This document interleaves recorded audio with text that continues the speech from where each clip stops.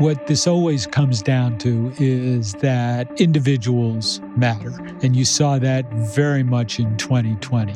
You've seen it in the witnesses before the committee who stood up to the pressure. You saw it with Mike Pence. At the end of the day, this does come down to individuals fulfilling their oaths and their roles under the Constitution.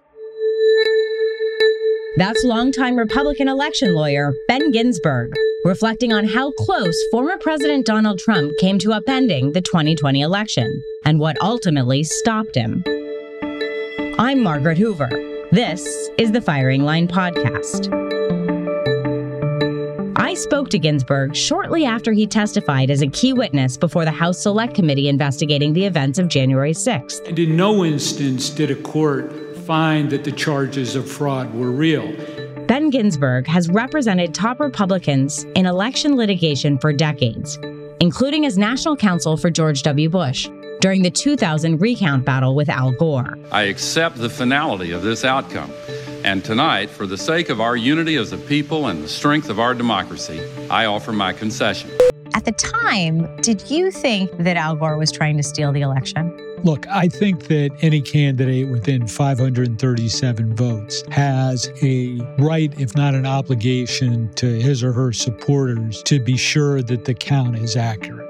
But when Donald Trump cast doubt on democracy in 2020, Ginsberg decided it was time to speak out against his own party in defense of election integrity. I did not want to be in the position of having to represent those charges.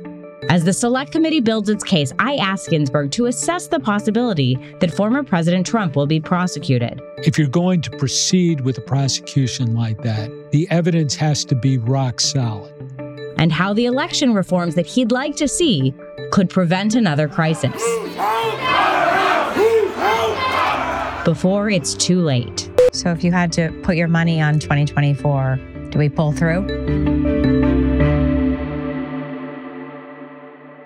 Ben Ginsberg, welcome to Firing Line. Thank you. You've been a Republican election lawyer for decades. Perhaps most famously known for your role in the Bush v. Gore recount in Florida in 2000. And you have even provided some support to the Trump campaign in 2020 through your former law firm, Jones Day. Most recently, you have become a vocal opponent from the Republican side of former President Trump's big lie. And you testified in the Select Committee's January 6th hearings recently. Why was it important for you to add your voice and expertise to those hearings? I had spent my career working in elections. I believe in American elections. All the clients I had for all those years believed in American elections and the results. It's a basic part of the fabric of this country. The peaceful transfer of power, the winner gets to win. It's too bad for the loser. You try again. Donald Trump really took elections to a different level by saying they were fraudulent and rigged. I've worked in the polling places ever since I began practicing law and representing Republicans, looking for fraud. We found it on occasion. It was prosecuted. It is important to look for it. But at this point in time, you have to be honest about the evidence that's been compiled over the last 4 decades, which is there is not systematic fraud enough to affect the outcome of all but a small number of elections. And to say that our elections are fraudulent and rigged and to cause a sizable proportion of the American public to now not believe our elections are accurate is tremendously damaging to the democracy and something that I felt required really the telling the truth about what was found and pointing out, based on my 40 years of practicing election law, that our elections are accurate. Through the Select Committee's hearings, we've learned that multiple people, including Attorney General Bill Barr, told President Trump that the claims of election fraud had no merit. We've heard about the pressure campaign that was mounted against Vice President Pence to overturn President Trump's defeat. We have learned about President Trump's efforts to pressure state officials to overturn the results of elections in their states.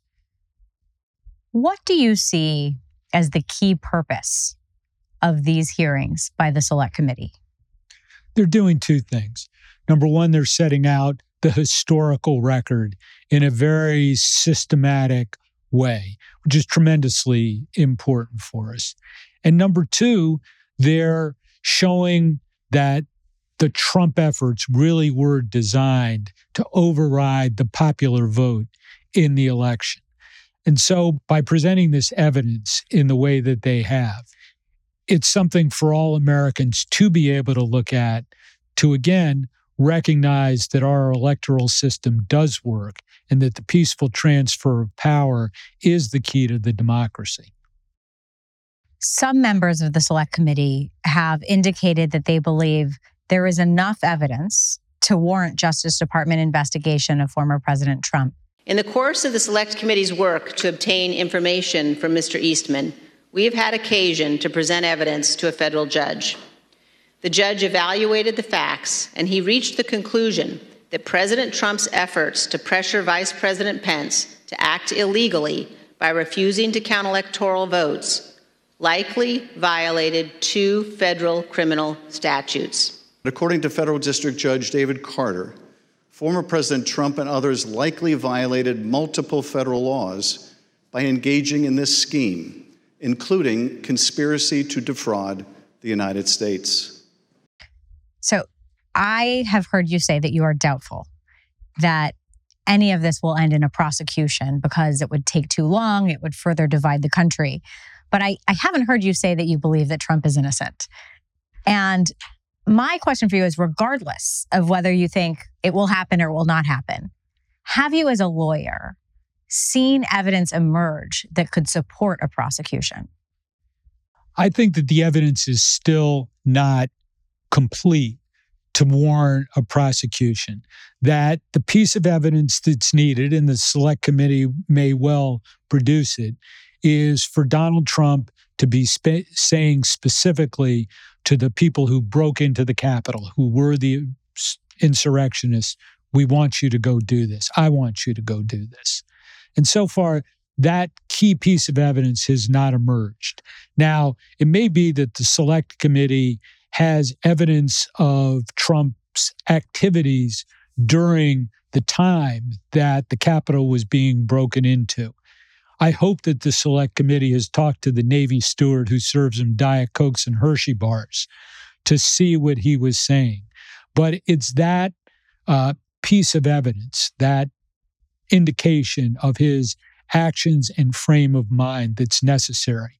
To make the case, they have to show that his intent was to violate the law. And I think that evidence of intent has not yet come out. So do you mean like a one-on-one conversation that President Trump is having with individuals who breached the Capitol? Because he did stand before a crowd of individuals who then later breached the Capitol and pointed to the Capitol and said, fight like hell. If he had said, I want you to go down there, break into the Capitol, stop the proceedings of the Electoral College, then that would be the necessary piece of evidence. But that's not what he said before the Capitol. And in the 12-page explanation that he put out recently about why he thought the election was stolen, you could see the elements of a legal defense. In other words, he thought that the election was stolen. He thought that the certifications were improper, so that he was acting in that core belief.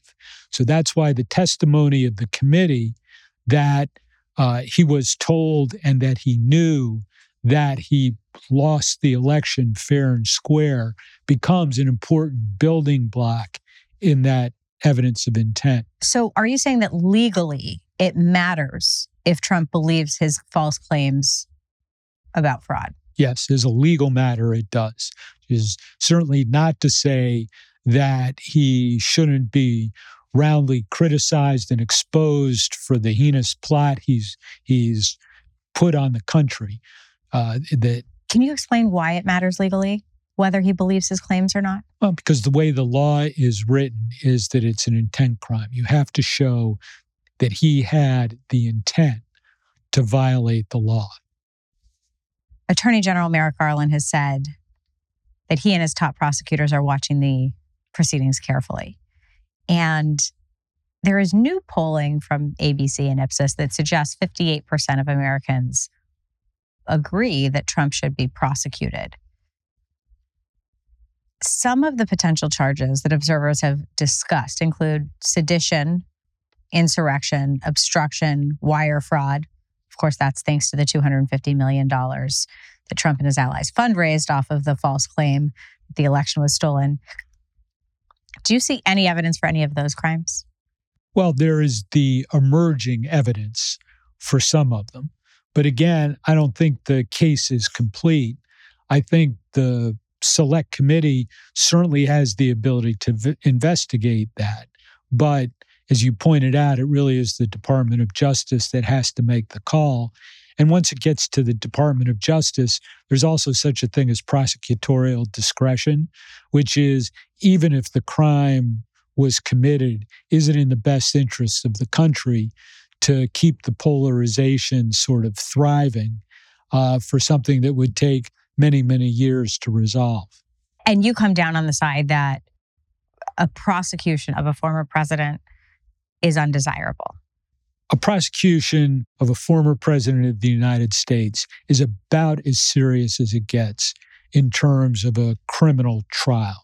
So that if you're going to proceed with a prosecution like that, the evidence has to be rock solid. And to date, at least in what's been in the public record, it is not rock solid. So that taking a defeat for a prosecution of a former president would reward terrible behavior. So you've got both the, is it good policy to keep the country as divided as it would be in a prosecution, plus whether the evidence is there to be sure that you win that case. The committee is reportedly divided about whether to submit a criminal referral to the Justice Department. A referral, of course, carries no legal weight, but it could increase public pressure on prosecutors. Based on what you've seen so far, do you think they should make a referral? Well, I think the committee will make that judgment. I think that an attorney general, especially one with Merrick Garland's stated purpose of depoliticizing the Justice Department, is going to have to take a really careful look on that. So what the Select Committee does is, I think, not necessarily important to the way an attorney general makes a decision. One of the key figures that has emerged throughout the course of the hearings from the Select Committee is the lawyer John Eastman, who advised President Trump that Vice President Pence could, in fact, reject the electoral votes, despite, according to witnesses, knowing that his legal case was dubious. Here's White House lawyer to Vice President Pence, Greg Jacob. We had an extended discussion, an hour and a half to 2 hours on January 5th. And when I pressed him on the point, I said, John, if the vice president did what you were asking him to do, we would lose 9-0 in the Supreme Court, wouldn't we? And he initially started it, well, I think maybe you would lose only 7-2. And after some further discussion, acknowledged, well, yeah, you're right, we would lose 9-0. Ben, what do you think of John Eastman's role in the events of January 6th? John Eastman obviously played a big role. There's evidence that he was asked to start trying to make this case in the immediate aftermath of the election. He stuck with it, despite hearing from many other lawyers that it was not an appropriate case to bring and that the case had no merit. Yet he was the one who continued to tell former President Trump what he wanted to hear and to breathe life into the whole series of events that culminated in the break-in and desecration of the Capitol. What can you tell me about Eastman? I mean, Eastman was heretofore a respected conservative legal mind.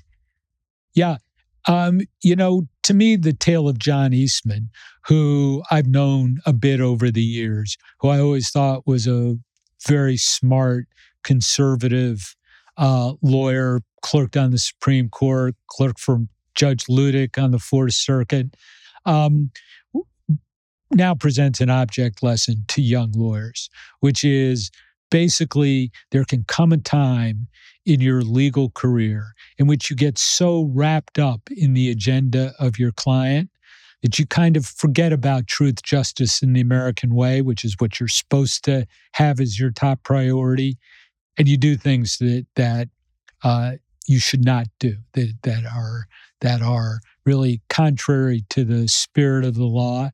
And it is that reason that lawyers owe an allegiance to the bar in which they practice to not bring cases like John Eastman was preparing.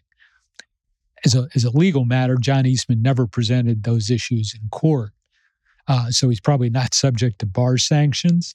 But nonetheless, it is an argument that lacked merit to such a degree that he should have pulled the plug on it long before it got to the stage it did. We learned from the committee that Eastman actually sought a presidential pardon in the days after January 6th. Why do you think Eastman thought he would need a pardon? Well, I think he saw that the coup attempt failed, and he knew what his role was in it. I think that when you're in the tunnel enough to bring a case like, or to suggest a legal theory like he suggested, then you're probably also thinking that when your political opponents are in power, they're going to come down like the wrath of God on you, which he was pretty correct about. And so he asked for a pardon. You just called it a coup attempt. There are many conservative scholars and Republican observers who have been cautious about using that word. Was it a coup? A coup attempt? It was an attempt to basically vitiate the popular vote of the people and to not install as the next president of the United States the person who won the popular vote, which was the law in all the states, on the day of the election. So the word coup is going to be bandied about. The basic point is that the actions that Donald Trump and his supporters took were contrary to the notion that the winner of the vote, as decided by the states, gets installed in office. You've spent decades working on behalf of Republicans, including presidential races, congressional campaigns, redistricting efforts. Your former law firm, Jones Day, also did work for Trump in 2016, 2020. But in the run-up to the election in 2020, you stepped out against the GOP nominee because you believed Republicans were making unfounded claims that elections were being rigged. Was it difficult for you then? Sure. I loved practicing law. I hit the ripe old age of 70, so it's sort of an appropriate time. I did spend decades working for candidates in elections and trying my best to uphold the process. And so the charges that former President Trump was making about the elections being rigged and fraudulent, I knew not to be correct. And I did not want to be in the position of having to represent those charges. Did you think you might have a special ability to persuade GOP election deniers of the truth because of your 40 years representing Republican candidates? I guess that was something I would hope for. I hope it's worked. Republicans and conservatives like me have always believed in the rule of law and seen the rule of law as a fundamental part of the country. Donald Trump brought from Election Day onward more than 60 cases to challenge the results of elections. Those cases were all adjudicated. Half of them were adjudicated on the merits. 14 of them were voluntarily dismissed by Trump forces. The rest were dismissed on procedural grounds. But the bottom line is Donald Trump had his day in court. And in what the violation of the rule of law is that he didn't accept the results in those cases. He continued to talk about how the election was fraudulent and rigged. And the principle of the rule of law is that after you get your day in court, you have the right to bring the cases, but the principle is that you accept the decisions and move on. Do you think you persuaded anyone? I don't know. I hope so. One of the things that I thought was really important about the testimony was that I've done a lot of work with elections officials over the years. And I was co-chair of a presidential commission on election administration in 2013 and 2014, a bipartisan effort that did look at election laws. We got to meet a huge number of election administrators and officials, and we developed a great deal of admiration and respect for them. So that one of the effects of Donald Trump not accepting the rule of law is that election officials are being harassed and faced additional prosecution. And so it is important to speak out on behalf of elections officials. Did you receive any threats after your testimony? Nothing we couldn't handle. I got more threats when I went out and talked during the Monica Lewinsky hearings. Just to place you squarely in the narrative of Republican election lawyers. Right. Just in case anybody wondered whether you were truly a partisan, in the best sense of the word. Look, when you reflect on where the Republican Party is, how do you think we got here? I think we got here really because the party was unsure of itself in which direction to take in 2016. And so that was a sort of wild and woolly primary in which Donald Trump emerged. And who did you support in 2015? Scott 2016? Walker. I was Scott Walker's counsel. Then took a seat in the broadcast booth starting in January, where I found it's much easier to be in the broadcast booth talking about elections than being down on the field getting hit. So I represented Scott Walker in 2015. I supported him, but I think the party as a whole, in its desires to win, sort of went along with Donald Trump, warts and all. And I think there was an inability or a lack of desire to see precisely what would come from that. In 2000, the Florida race was separated by 537 votes. There was a feeling amongst Republicans that I recall that Al Gore's rejection of the election result in Florida was destabilizing and unprecedented. Conservative columnist Jonah Goldberg even wrote in the National Review at the time, quote, "This is a constitutional crisis. Al Gore has forced it." At the time, did you think that Al Gore was trying to steal the election? Look, I think that any candidate within 537 votes has a right, if not an obligation, to his or her supporters to be sure that the count is accurate. So in bringing the actions that he brought, I never felt that he was precipitating a constitutional crisis or doing anything outside the bounds at all. I thought that some of the actions that he brought were puzzling in a constitutional sense.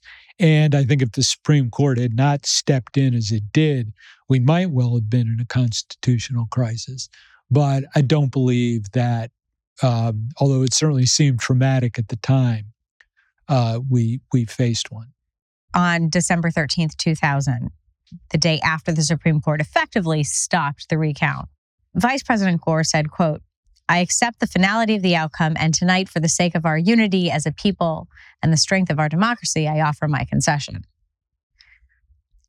How do you reflect on that now? That it was absolutely the right thing to do.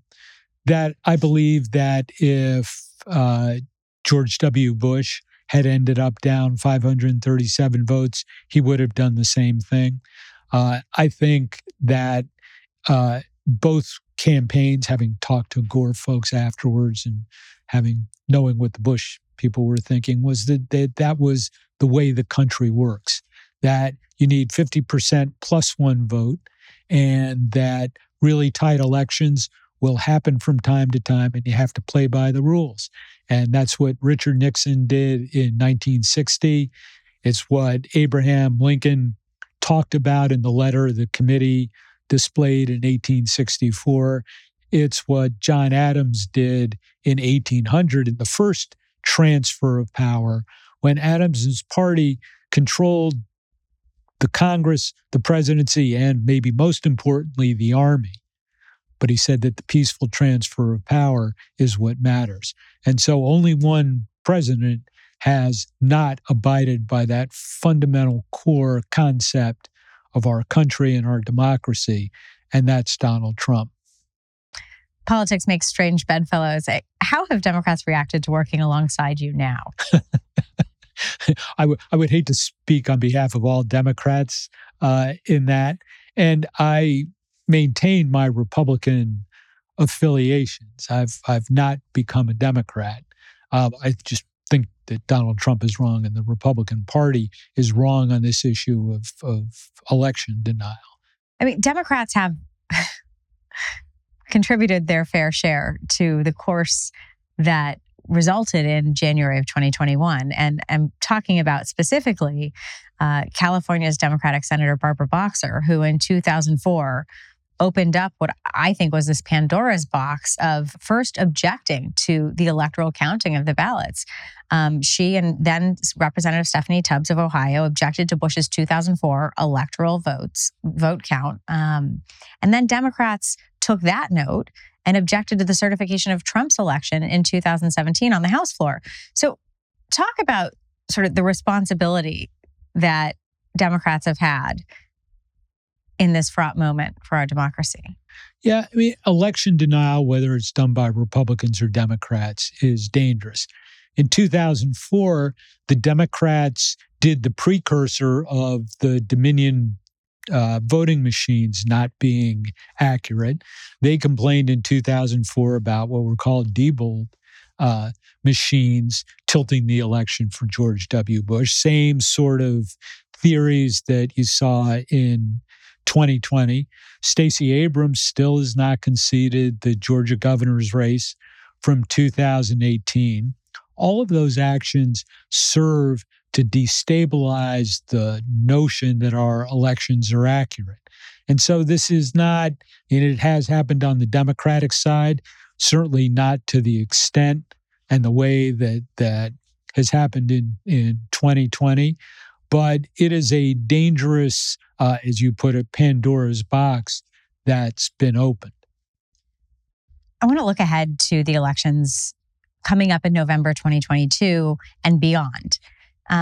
So far in this election cycle, Republican primary voters have nominated more than 100 candidates to statewide offices who promote or support, believe in Trump's big lie, this notion that Joe Biden didn't win the election, that Trump did, and that Joe Biden is not a legitimate president.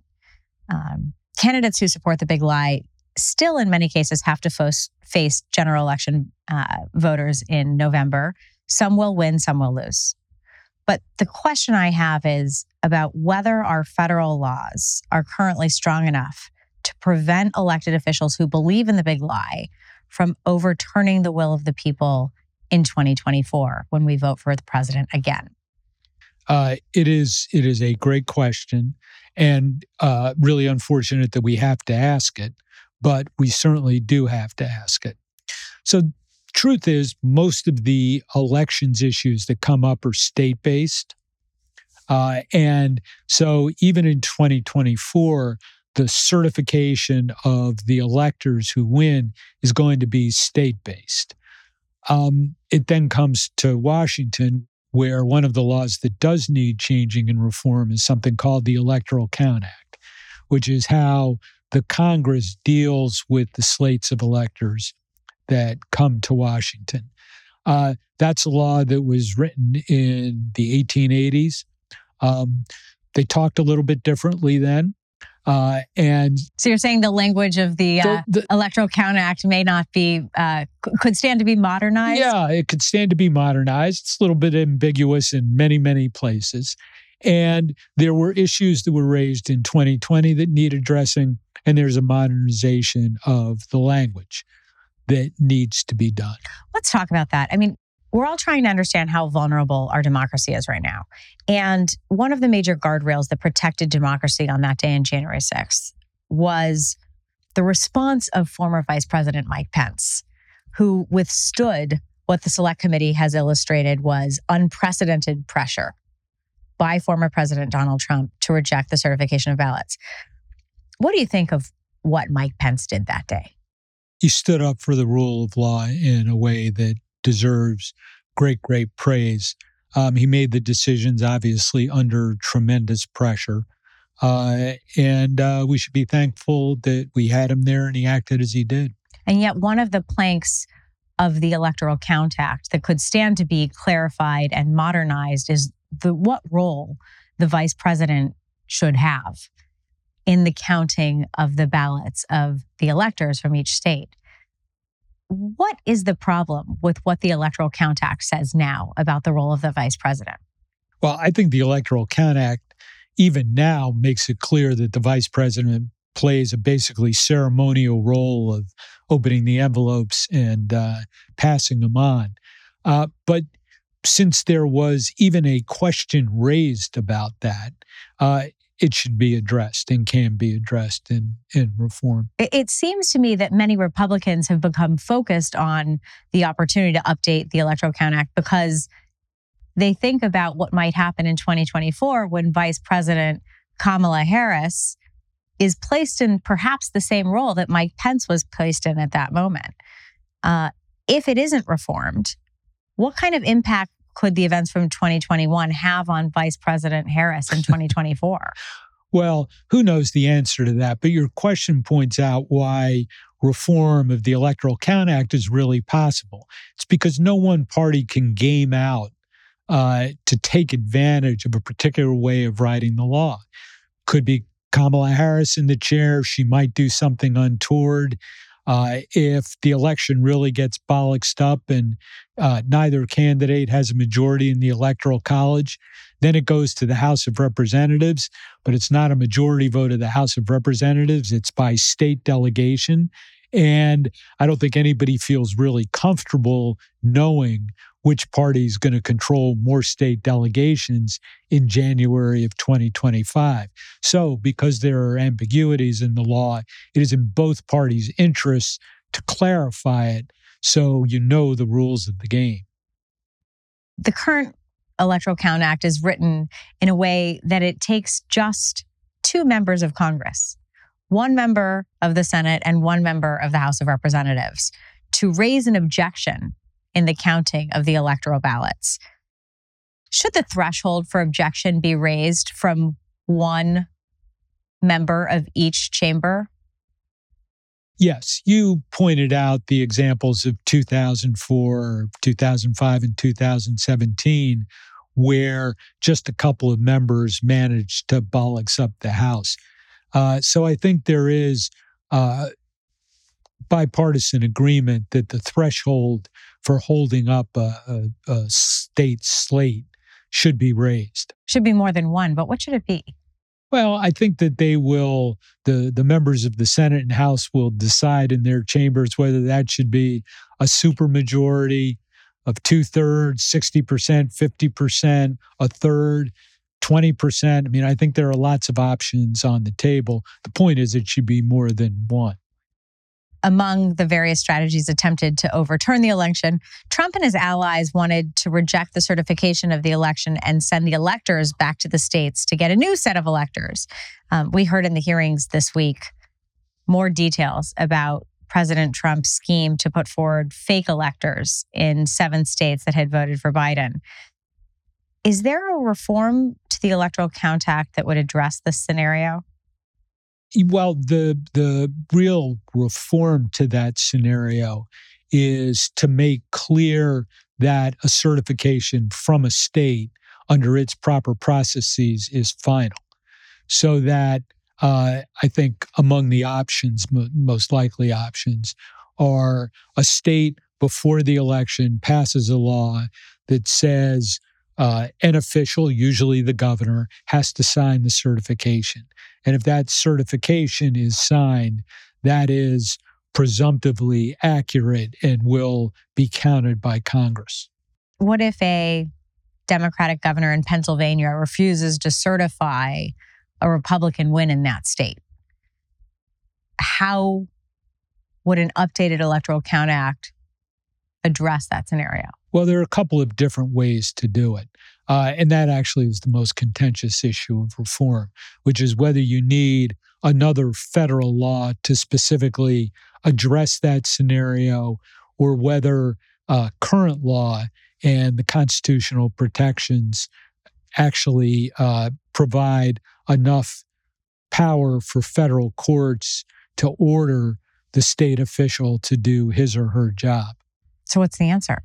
Well, the answer is, again, Congress will go through and is in the process of going through an elaborate analysis of whether the existing law is strong enough to be sure that the top state official is ordered to do the certificate, or whether there's another federal cause of action. I personally am for an additional federal cause of action to make it really clear, but I think there is reluctance amongst a number of Republican senators, conservatives, that creating new federal causes of action is an encroachment that shouldn't take place. But I do think that that is a decision that will be made probably within the confines of Congress after hearing from a lot of experts on both sides of that issue. Let me ask you about this sort of arcane legal theory that is gaining traction on the right, the independent state legislature doctrine that argues that state legislatures have unlimited independent power to set rules without review by state courts. The conservative lawyer Michael Luttig, who testified in the Select Committee hearings, called this theory part of the, quote, Republican blueprint to steal the 2024 election. Now, I know you think that this theory is legally unsound, but it doesn't necessarily stop people. Is this another threat that must be guarded against? Well, it's a question. And again, the threat comes from uncertainty. So the Constitution gives state legislatures the power to set the time, place, and manner of elections. What that could be clarified to mean in the Electoral Count Act is that the state legislature can do whatever it wants in terms of how presidential electors are selected, but it has to do it in a law and it has to do it before the election. And you can't change the rules of the game after the election. So a state legislature under the independent state legislature doctrine could pass a law that says we're not really going to pay attention to the popular vote. We, the state legislature, are going to decide who the electors are. And I think that would be completely constitutional.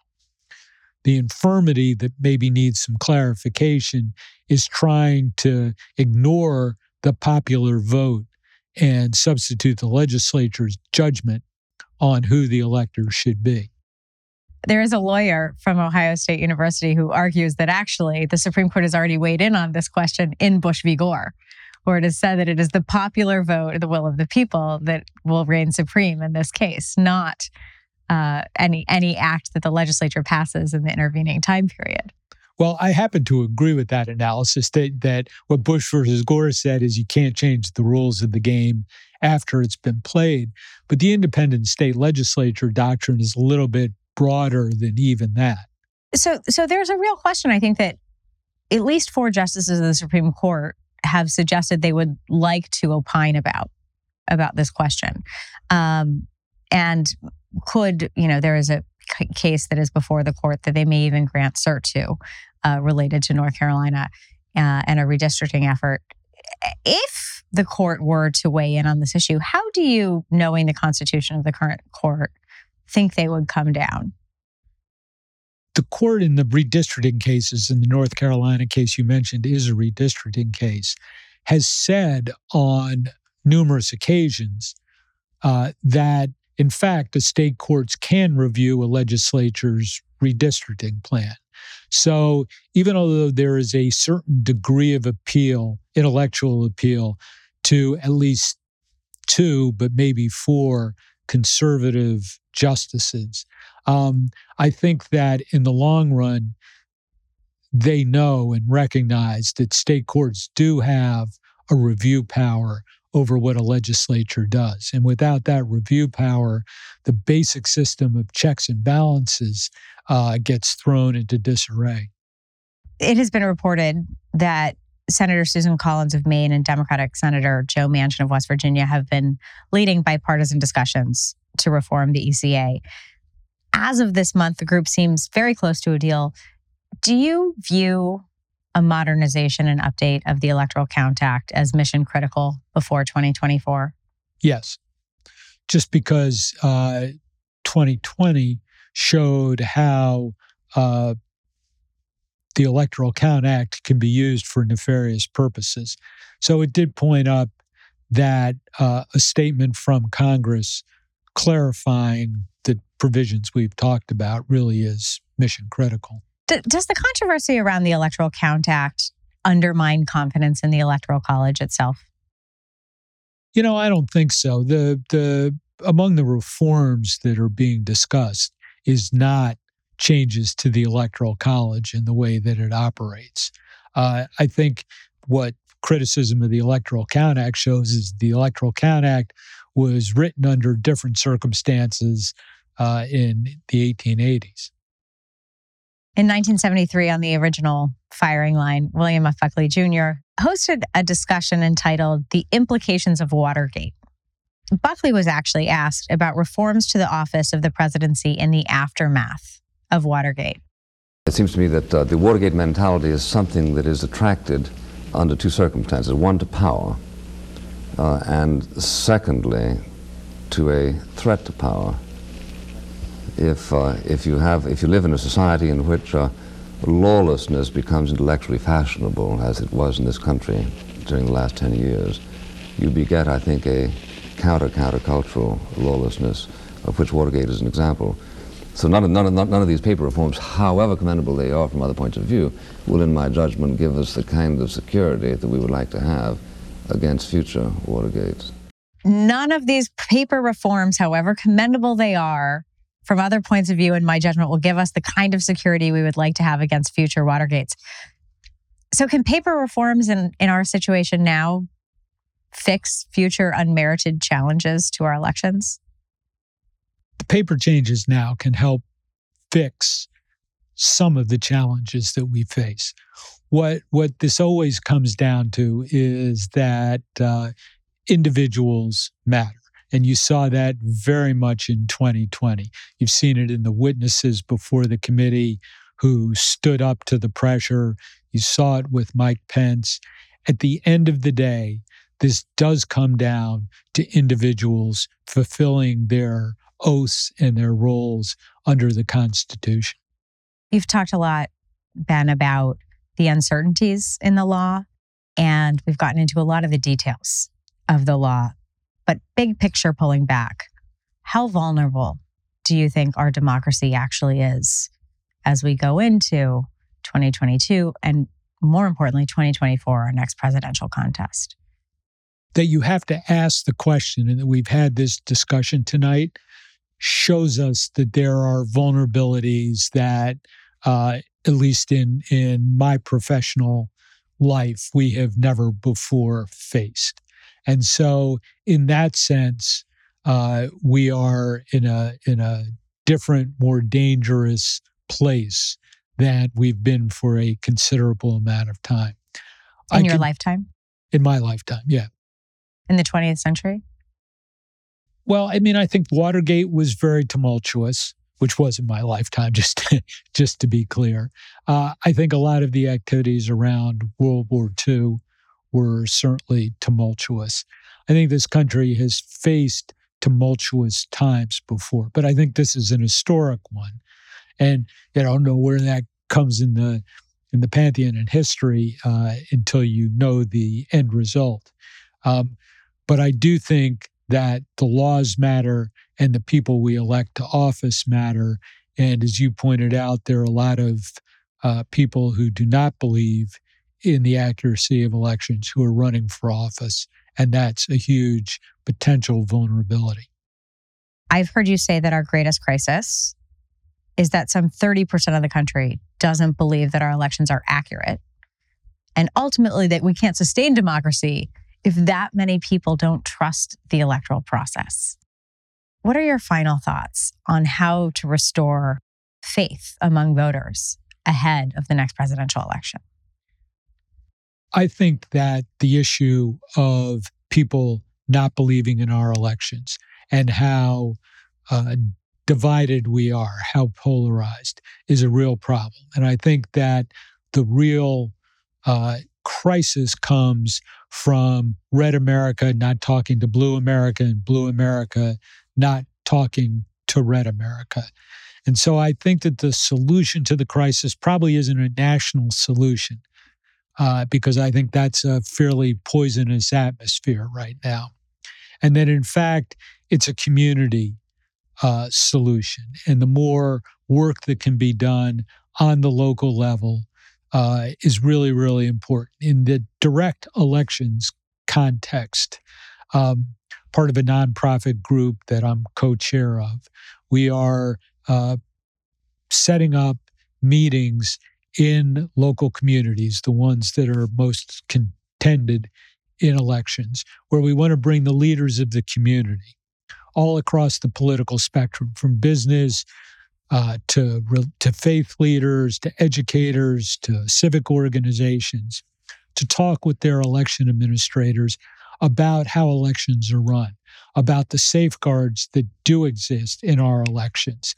And by that, it will, number one, we hope, increase faith in our elections. And number two, create a group of leaders who, having studied the way elections are actually put on, will vouch for their accuracy. And I think that the Electoral Count Act reform is really important, but I also think that community engagement between the red forces and the blue forces is equally important. Let me just ask you a quick follow-up. In polling of self-identified Republican primary voters in Arizona, I was surprised to see early on that Arizona Republican primary voters actually believed that their state had administrated the election law fairly, but that it was the national fraud that had potentially been precipitated that contributed to the big lie. Meanwhile, the national narrative was that the Arizona Republican Party is the one that was fussing with the elections. So I guess my question is, in the context of this polarization that has happened nationally, even if people have faith in their local administration of elections, how are they to believe that other states operated fairly as well?